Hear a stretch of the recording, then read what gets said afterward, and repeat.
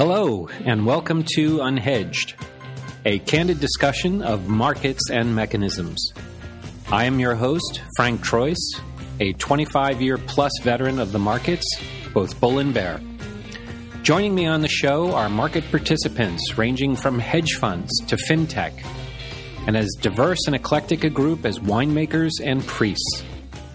All of us, like you, asking the same question we all do when we turn on the TV nowadays. Why?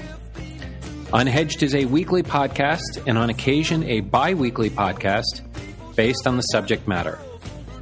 You can subscribe to Unhedged through iTunes. As always, your feedback is appreciated, both good and bad. So let's get started. Today's broadcast is brought to you today by Oracle. Oracle helps customers develop roadmaps, migrate to the cloud, and take advantage of emerging technologies from any point. These include new cloud deployments, on-prem environments, and hybrid implementations. Oracle's approach makes it easy for companies to get started in the cloud and even easier to expand as business grows. For more information, go to sohocap.com/unhedged, and we can provide free cloud credits to our listeners. Thank you again for tuning in to Unhedged. And again, it's a happy Saturday morning here in Singapore at roughly 7 a.m. And I'm delighted today to have as our guest Robert Picard from New York City. Rob, good to see you this morning. How are you?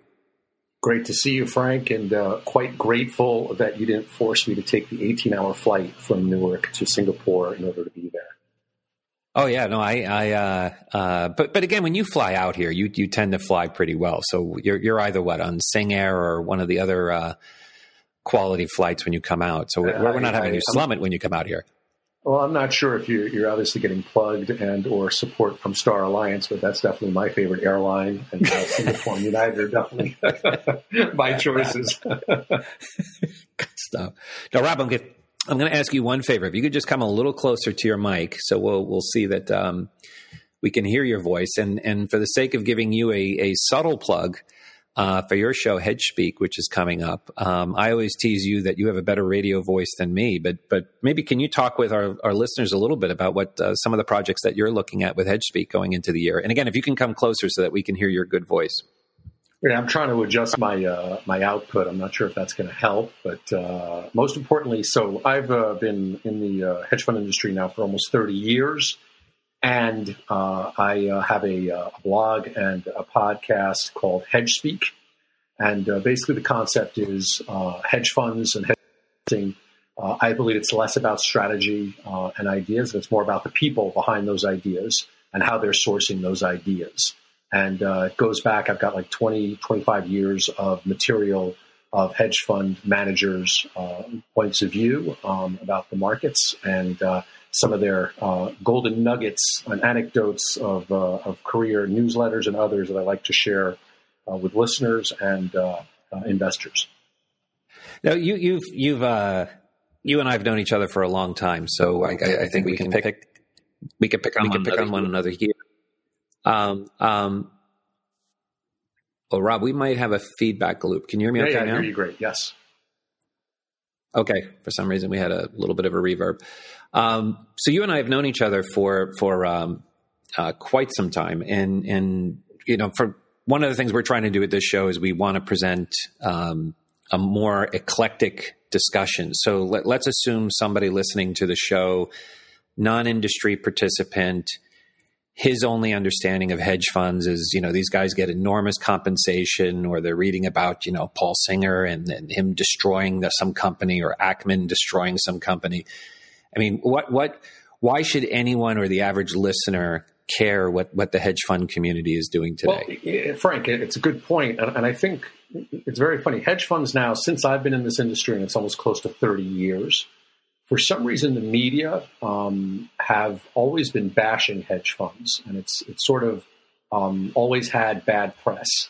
My view has always been that when it comes to investing, you always want to search out the best money managers, and most importantly, the best active money managers in the world.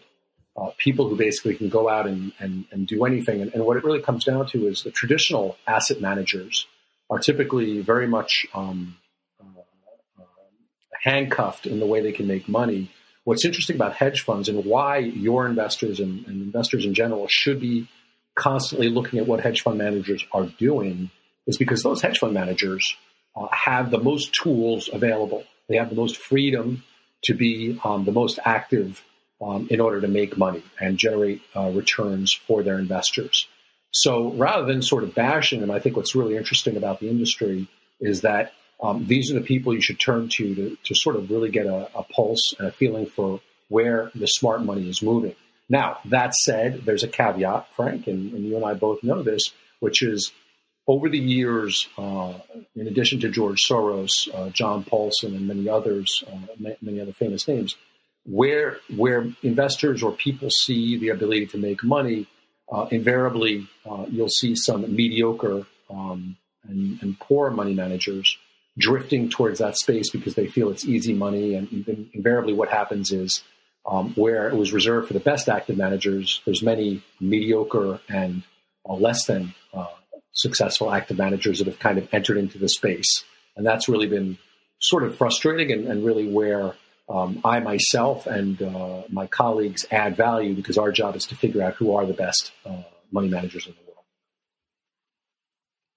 Well, and that gets back to, for the folks listening that might not necessarily know some of the vocabulary, but they have the term survivorship bias. So to your point, if you're analyzing a universe of 100 funds that are out there actively trading and managing money, behind that there might be 600 firms that failed in the past year that have dropped off the grid.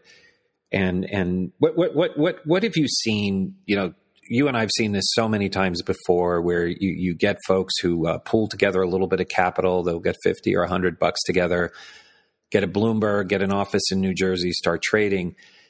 And inevitably blow out in a cycle. Some guys are momentum guys, some guys are value guys. Where because you've worked with and know the larger shops really, really well. What at the end of the day are they doing? Are they capital allocators? Are they just a stable of people that can generate returns, generate alpha?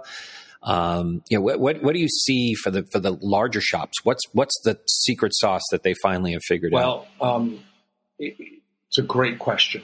And anytime someone mentions survivorship bias, I always start to laugh because there's a lot of syllables there, and it is very relevant because invariably many of these active managers fail in their first year or two. And what I'm going to share with you is sort of the secret sauce or the secret to success invariably is that hedge fund manager that's able to find an edge and is able to demonstrate that edge in a clear, concise manner. When I say edge, I mean his ability to make money regardless of the market indicators and regardless of the market direction.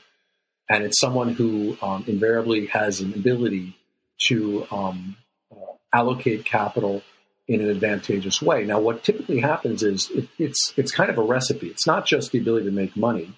There's a lot of great money managers who never raise a dime or have difficulty raising a dime because they might be great money managers, but they're not good marketers.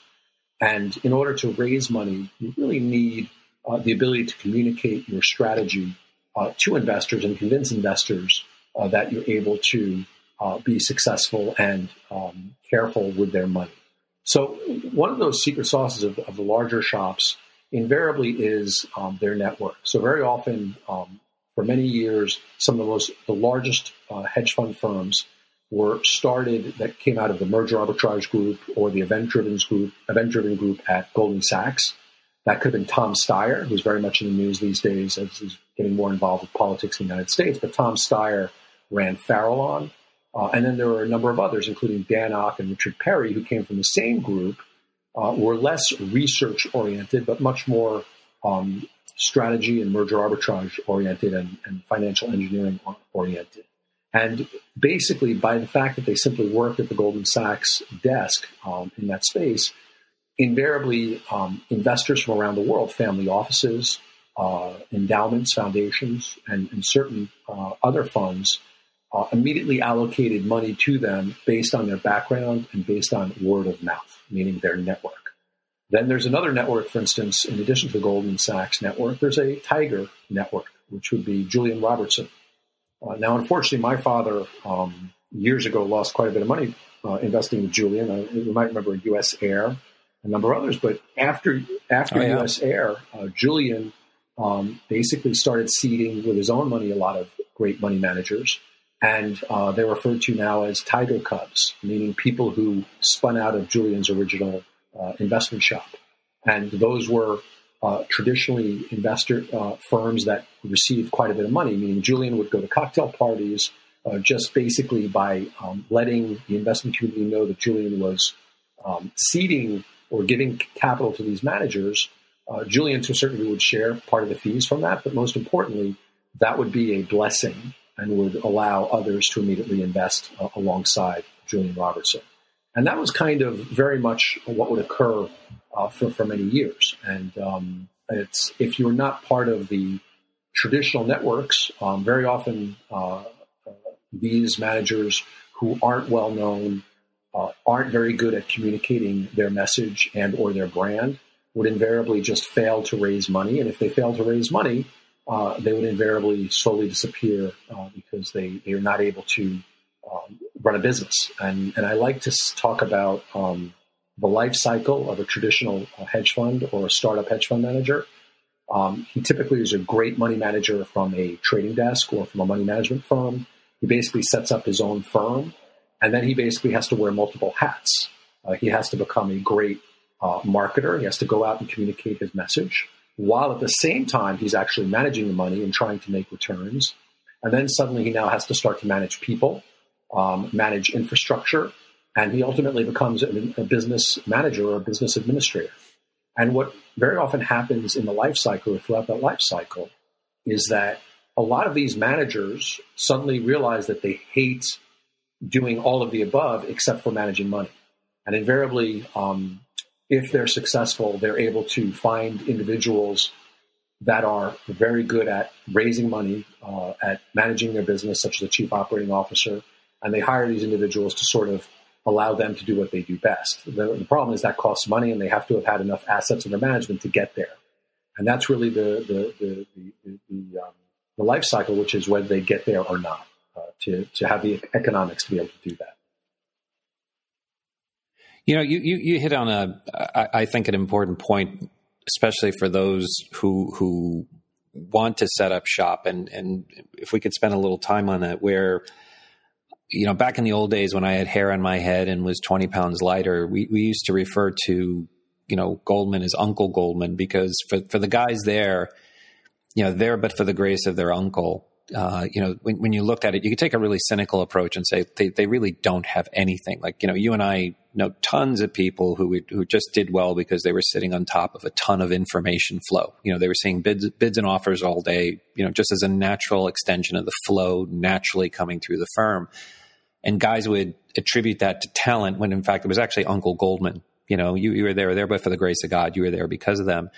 And your point is spot on, where how many times have we seen guys where no sooner do they set up shop, and pardon my French, they have the oh shit reaction where they realize like just how crucial compliance is, and or when one of their prime brokers turns around and starts bearing their fangs on a credit facility or something, and you realize that, you know, you and I remember in the old days, 100 million used to be the marker. Now it seems like $1 billion is the marker in assets. And how do managers, as they look at this, I mean, what's the critical mass where you would say to somebody, you know what, it makes sense for you to go out and plant the flag, versus, you know, do you cut a deal with one of the larger firms and or like a hedge fund hotel, you know, to get that infrastructure up? Because it sounds like the barriers, like while it seems easy, all you need is a trading screen and you know, some assets. But at the end of the day, if you're really going to do it, there has to be a critical mass that you should be at. And what would that be? Well, to answer your question, historically, it used to be between, and when I say historically, 10 years ago, pre-2008, during the go-go years of hedge funds, from probably about 1998 to 2008, it was anywhere between 25 to 50 million would be enough to survive and get and continue to operate a business. Now, with all of the regulatory oversight post Bernie Madoff, both U.S. and European and Asian regulators, Singapore also, have implemented so many regulations that invariably the costs have gone up significantly from a compliance perspective. And quite frankly, the number now in order to survive is somewhere between $100 to $200 million in order to operate a business in an adequate fashion. Now, don't despair for all those money managers out there. I think there's obviously a whole new cottage industry that has developed, which is sort of outsourcing of infrastructure, so outsourcing of compliance and a lot of this regulatory oversight. But even that outsourcing still costs a significant amount of capital and still requires probably $100 million to ultimately be of interest or gain traction within the family office and endowment community. You can really only attack the private wealth management platforms and private banks and institutional investors such as pension funds and others only when you're at the $500 million to $1 billion mark, only because they are restricted from investing in smaller money managers, and they can't. It makes no sense for them to allocate smaller than $100 million tickets because they have so much money to deploy within the hedge fund industry, and they can't afford to be 100% of the capital of any one money manager. That's a significant manager risk for them. So invariably, it's really that $100 million to $200 million range for setting up a business today and being able to survive. Amazing how times change. And Rob, why don't we do this? Let's give our sponsors a chance to advocate their value add in services. And for our listeners, we'll be right back and we'll start deep diving into where and how in the alternative space we should be looking. And Rob, we're not going to let you go off air without pursuant to the title of the show. We're going to need to pick your brains on the current administration. So you're not going to leave here without talking with us about Trump. So for folks, stay tuned. We'll be right back with the second segment. Thank you again.